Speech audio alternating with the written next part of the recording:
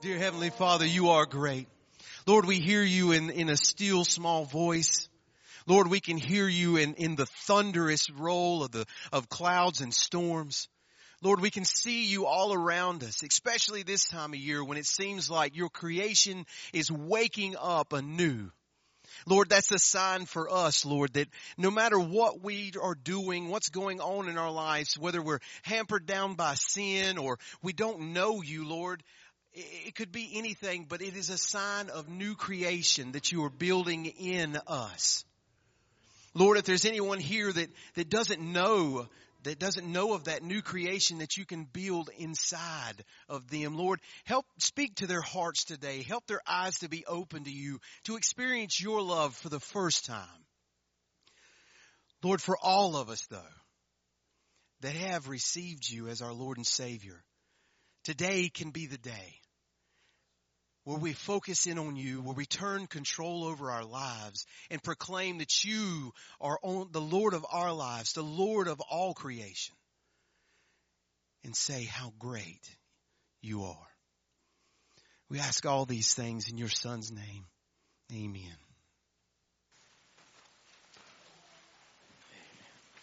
I tell you what, that's singing the gospel this morning, isn't it?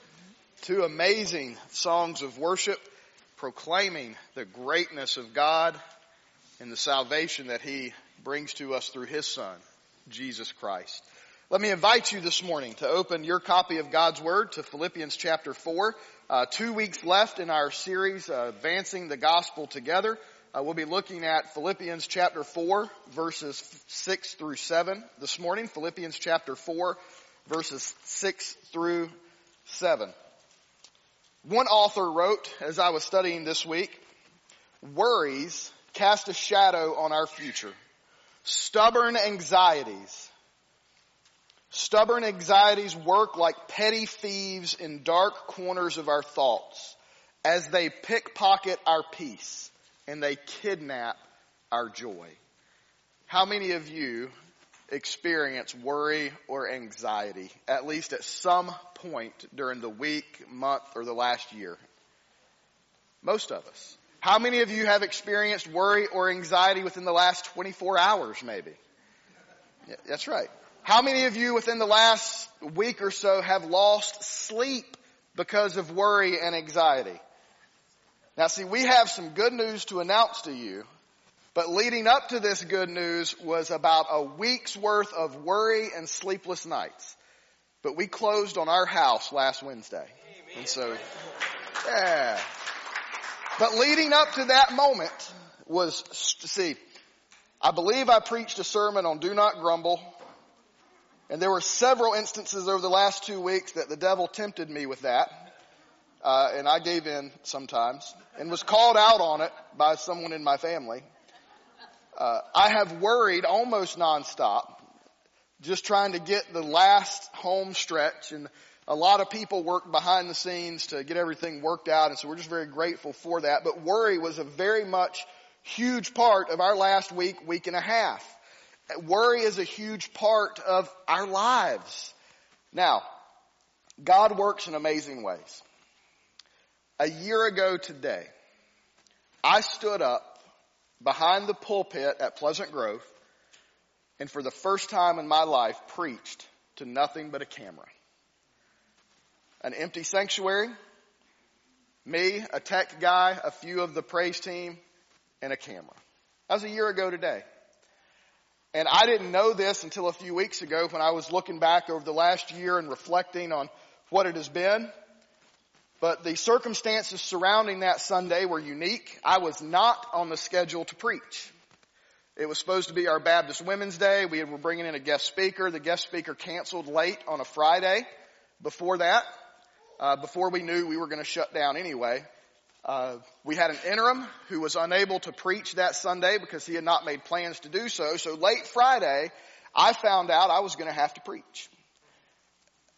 And I mean, I can do things on the spur of the moment. It doesn't bother me. But my struggle was, what do we say when the world has changed? What does God's word have to say to us as His people who are now facing something none of us have ever faced. And believe it or not, I opened the Bible that Sunday morning and preached this same exact scripture. And a year later, God worked it out for me to stand before you to preach the exact same scripture. Now, I don't have my notes from that Sunday. It's likely I didn't have any notes. I just stood up and read the verse and focused on the answer to anxiety. Because we were all worried. I was worried because I didn't know what the future of the church was going to be. I didn't know what my future was going to be. I didn't know what my kids' future was going to be with school. I had worries. I had anxieties. I had concerns. Many of you did too. Because we didn't know what was happening. We didn't know what was going on. And it's not just the pandemic. We feel that way a lot in life. There are circumstances that you face in and out of your daily life that cause you stress, that cause you worry, that cause you to wrestle with those sleepless nights. And I don't know, you may be like me, you may not be like me, but I can go a whole day without worry. And as soon as I lay down to try to turn my brain off, what happens? It just hits. The devil just attacks. And it just, worry after worry after worry. What am I going to do about this? What if this happens? I'm bad about playing the what if game. What am I going to do if this happens? What am I going to do if this? And I just worry myself to death about those things. And you may be like that too. I can tell you as we look at this passage today, the church in Philippi has a lot to worry about. They face external persecution, internal conflict, and internal division within their church. Each member faces worries about their livelihood, about their future, about their families. Are they going to be put in prison for their faith? They're worried about Paul. The reason Paul writes this letter is because they were worried about Paul in the first place. What does this mean for the mission? What does this mean for the church? He's in prison. They're worried about their fellow member Epaphroditus, who on his way to see Paul got sick and almost died. So the church has a lot to worry about. The Apostle Paul has a lot to worry about. He's in prison. He's chained to a Roman soldier. He can worry about the mission. Who's going to plant a church here? Who's going to plant a church here? Who's going to do this? He has ample reason to worry. Am I going to live? Am I going to die? Am I ever going to go to trial? Am I not going to go to trial? Am I going to spend the rest of my life in this prison? And I would not have faulted Paul, and you wouldn't have faulted Paul either, if he would have said these words. If Paul would have written, I was not expecting this. I was hoping to make it to Rome and plant churches and have a productive ministry. But God didn't answer that prayer. Oh, I got to Rome all right, but I'm chained to Roman guards.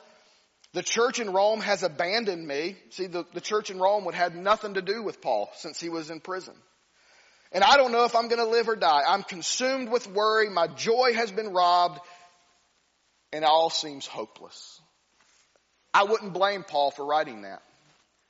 Because we've all experienced the same kind of feelings, haven't we?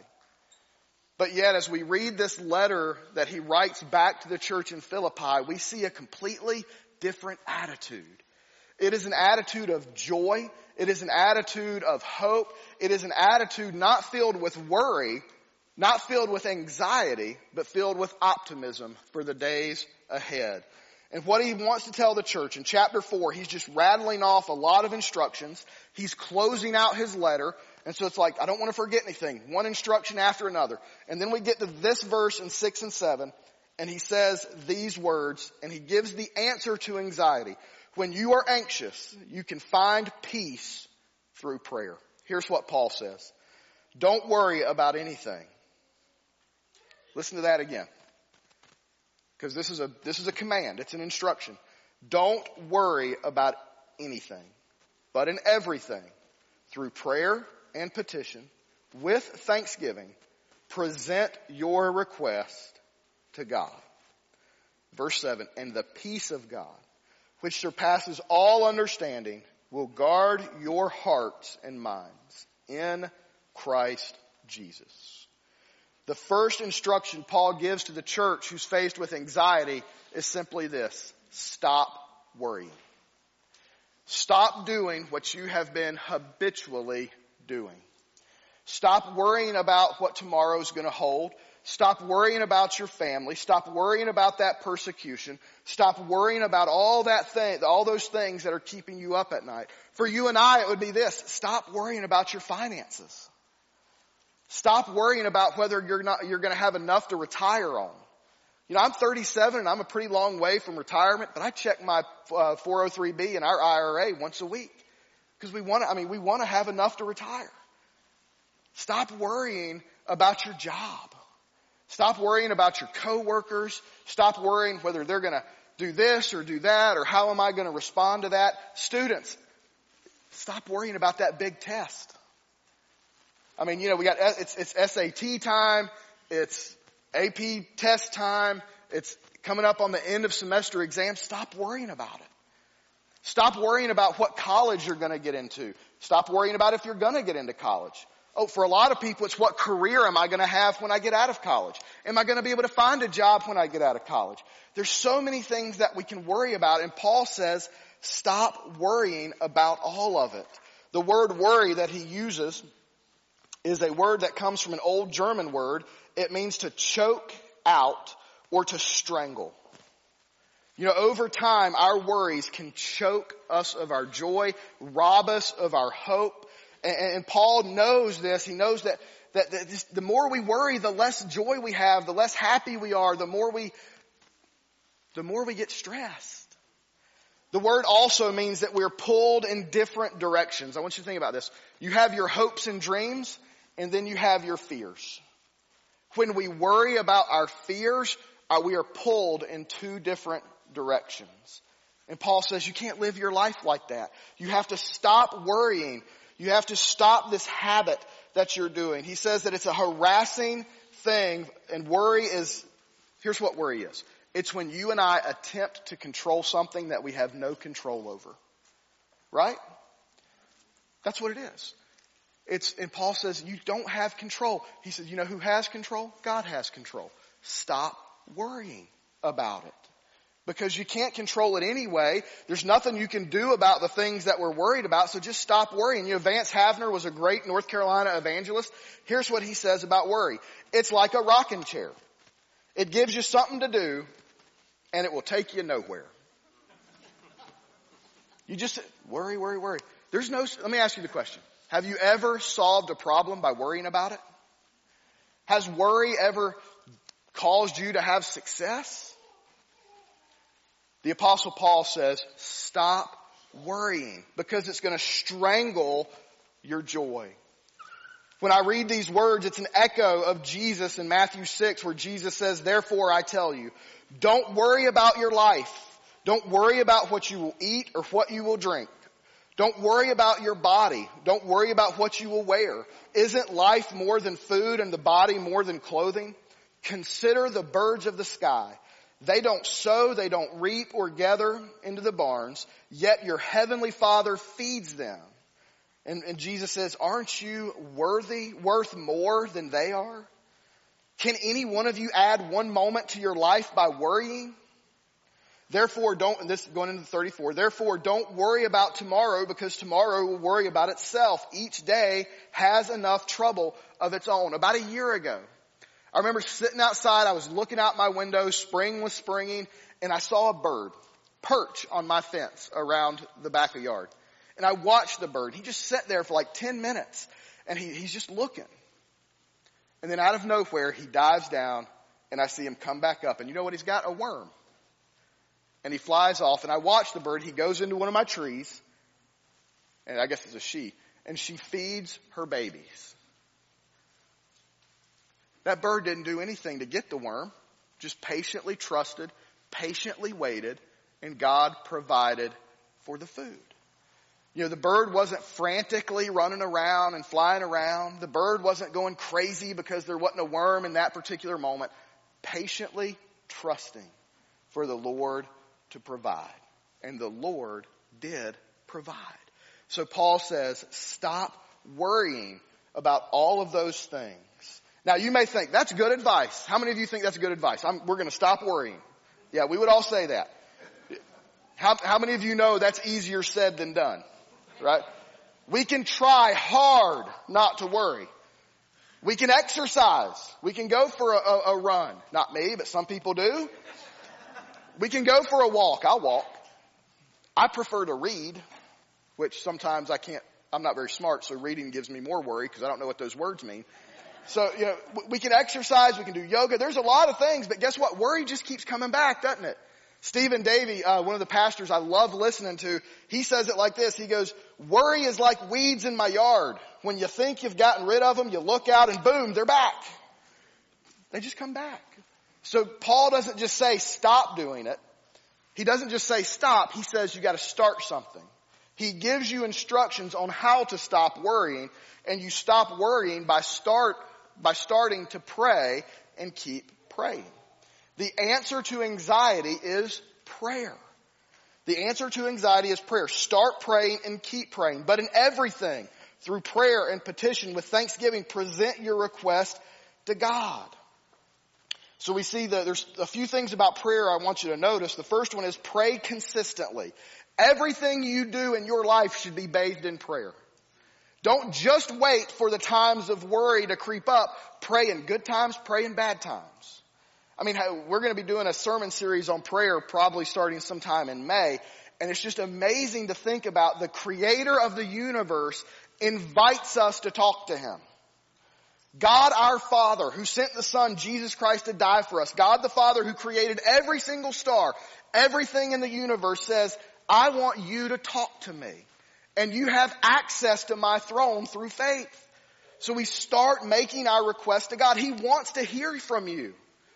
He's not some God who sits up there and ignores his creation. He wants to hear your problems. He wants to hear your concerns. He wants you to give him your worries. Not just today, not just in the moment, but every single day. And everything we do, we pray consistently. D.A. Carson says that he never met a chronic worrier who enjoys excellent prayer life. If you have an excellent prayer life, you're not going to experience the types of worry that you experience when you lack an excellent prayer life. It doesn't mean worry is just going to magically go away. This isn't some magic bullet. Prayer will help you become aware of the fact that God is in control of your life. So pray consistently, not just when things are bad, but when things are good. Give you an application point. This is a action point for you. A lot of us have calendars, Google Calendars on our phone. Put it on your phone and hit the little bell so you're reminded to pray every single day. Put it on your calendar, make it busy. Guard that time with your life. Man, you might be like me, man. You wake up, you get out of bed, and your to-do list. I got to get this done. I got to get this done. I got to get this done. And we can get so busy that we neglect prayer. Don't neglect your time with the Father. Listen, every day is filled with so much worry and so much stress. Don't neglect those first moments of your day just communing with God. Reading the Word of God, hearing from Him, and talking to Him. Make it a point to do it every single day, over and over and over. And when you pray, make your request known. It's okay to tell God what you want. Some of us, I think, hold it back. I don't know why, but I'm like this too. We don't think that that's worthy to go before the Father. Don't think that way. Make all your requests, prayer and petition. Ask God for it. Now, you might not get exactly what you want. You'll get what God wants you to have and what God knows you need, but it's okay to ask for it. It's okay to make your request and to cast your burdens and to celebrate the good things because through prayer, you depend on God. Listen, here's the thing about God. When you pray, you're not telling Him anything He doesn't already know. He knows everything. What you're telling Him is that you are dependent upon Him to answer your request. Listen, I know my kids need breakfast every day. And every day, guess what they do? They ask me to fix them breakfast. They depend on me. I know they need it, and I'm going to do it, but they still ask me because they're dependent upon me to do that. So we have to trust the Father enough to make our request. There was a family, this is really funny, I read it this week. There was a family who sent Grandma on her very first plane trip ever. And she flew, she came back, and when she got off the plane, one of the grandchildren went up to her and said, "Grandma, I know you were kind of scared and you didn't trust these flying contraptions to do these things, but did it hold you up?" And Grandma says, "Yes, but I didn't put all my weight on it." Aren't we like that with God? We trust Him just a little bit, but do we trust Him to put our whole weight on Him? Do we trust Him enough to ask Him for everything? Because we are to make our request known to God. Peter says it this way, "Cast your burden on the Lord and He will sustain you. He will never allow the righteous to be shaken." Listen, I've heard it a lot that people say God will never give us more than we can handle. Well, I really don't know if that's true, because He's given me a lot that I didn't think I could handle. But here's what I want you to know. He's never given me anything that He couldn't handle for me. So when we're worried, when we're stressed, we go to the Lord and we say, "Here's my burdens. I'm giving it all to you. I'm giving you everything, and I'm trusting you're going to work it out for my good and your glory." It may not be exactly what I want, but it's going to be what God knows I need. Because God is a good God who will faithfully bless His followers when we just allow Him to do it. Have you released your worries to God? And when you release your worries, don't keep worrying about it. Let go and let God, as the old saying goes. Just let Him go and let God work things out. We like to control things, don't we? And God's timing is sometimes a little shorter or longer than our timing. But we just have to pray about it and let God work it out in His way. And He will do that. So we make our request known to who? To God. This is what it means. We stand face to face to the Father. One person wrote that when we pray to God, we focus our attention away from the world and we go face to face and focus on God. There is nothing like orienting your life in the direction God wants you to go. The Bible says that we can approach the throne of grace with confidence through faith in Jesus Christ. And then Paul also says that we are to be thankful. We make our requests through prayer and petition, but we have an attitude of thanksgiving. Warren Risby says that even the Heavenly Father likes to be told thank you. I like to be told thank you. You like to be told thank you. God likes to be told thank you. And it's so hard to say thank you in the midst of hard circumstances. It's so hard when you're in the midst of that worry, when you're in the midst of that stress, or where you're going through something you never thought you would go through, to say thank you. And you may be thinking, well, how can I thank God? What can I be thankful for? Well, you can be thankful for, above all else, Jesus Christ. You can be thankful for the sacrifice that He made as He was hanging on that cross. You can be thankful that that God loved you enough to save you from your sins. If that's all you can be thankful for, that's big. But you know what else we can be thankful for? Everything that God has done for us in the past. Think about your past. Think about the last time you were really worried about something. Remember how God brought you through it? Remember how in the moment you didn't know what was going to happen. In the moment you were concerned, but God brought you through it. And as you look, listen, I can think of a lot of circumstances in my life. And when I was in it, I'm like, I would cry out, "God, where are you? Are you even listening to me?" And I look back and I see how God did it. We can be thankful because God is at work. We can be thankful for all that He's done for us. We can be thankful that He will never leave us, nor will He forsake us. We can be thankful. And I challenge you to pray each and every day consistently about everything. End your prayers and begin your prayers with praise. Start out by just saying thank you to God. Thank you to God. Paul says to stop worrying, to start praying, and to keep praying. Because the result, here it is, the result is powerful peace of God. Verse 7, "And the peace of God which surpasses all understanding will guard our hearts and minds in Christ Jesus." The peace of God is the result of prayer. This isn't peace with God. Peace with God comes through our salvation, through faith alone in Christ alone. He's not talking about inner peace. Inner peace is a result of relying on God's promises and God's presence. What he's talking about here is the peace of God. God's peace, his character, the peace that God has himself will be given to you. In fact, it's an invitation for you to have God's peace. You see, God never worries about anything. You know why? Because he knows everything. God is controlling everything, so he's never worried about it. He's always at perfect, holy peace. And Paul says you can have it. Through prayer, you can have the tranquility that God has. You can have the peace that God has, and it's a peace that surpasses all understanding. This is a supernatural peace. You know why? Because you can't explain why you have it. Somebody says, man, you're going through this terrible situation. How can you be at peace? And the only answer you have is God. That's what we're talking about. A supernatural peace that is beyond intellectual powers. It's beyond human analysis. It's beyond human insights. It's beyond human understanding. It is a peace that is superior to anything that we can do here on earth. And it guards our hearts and minds. When you go to bed at night and your mind's just racing, just pray about it. Now, I'm not going to guarantee you're going to get any sleep. You might have to pray all night.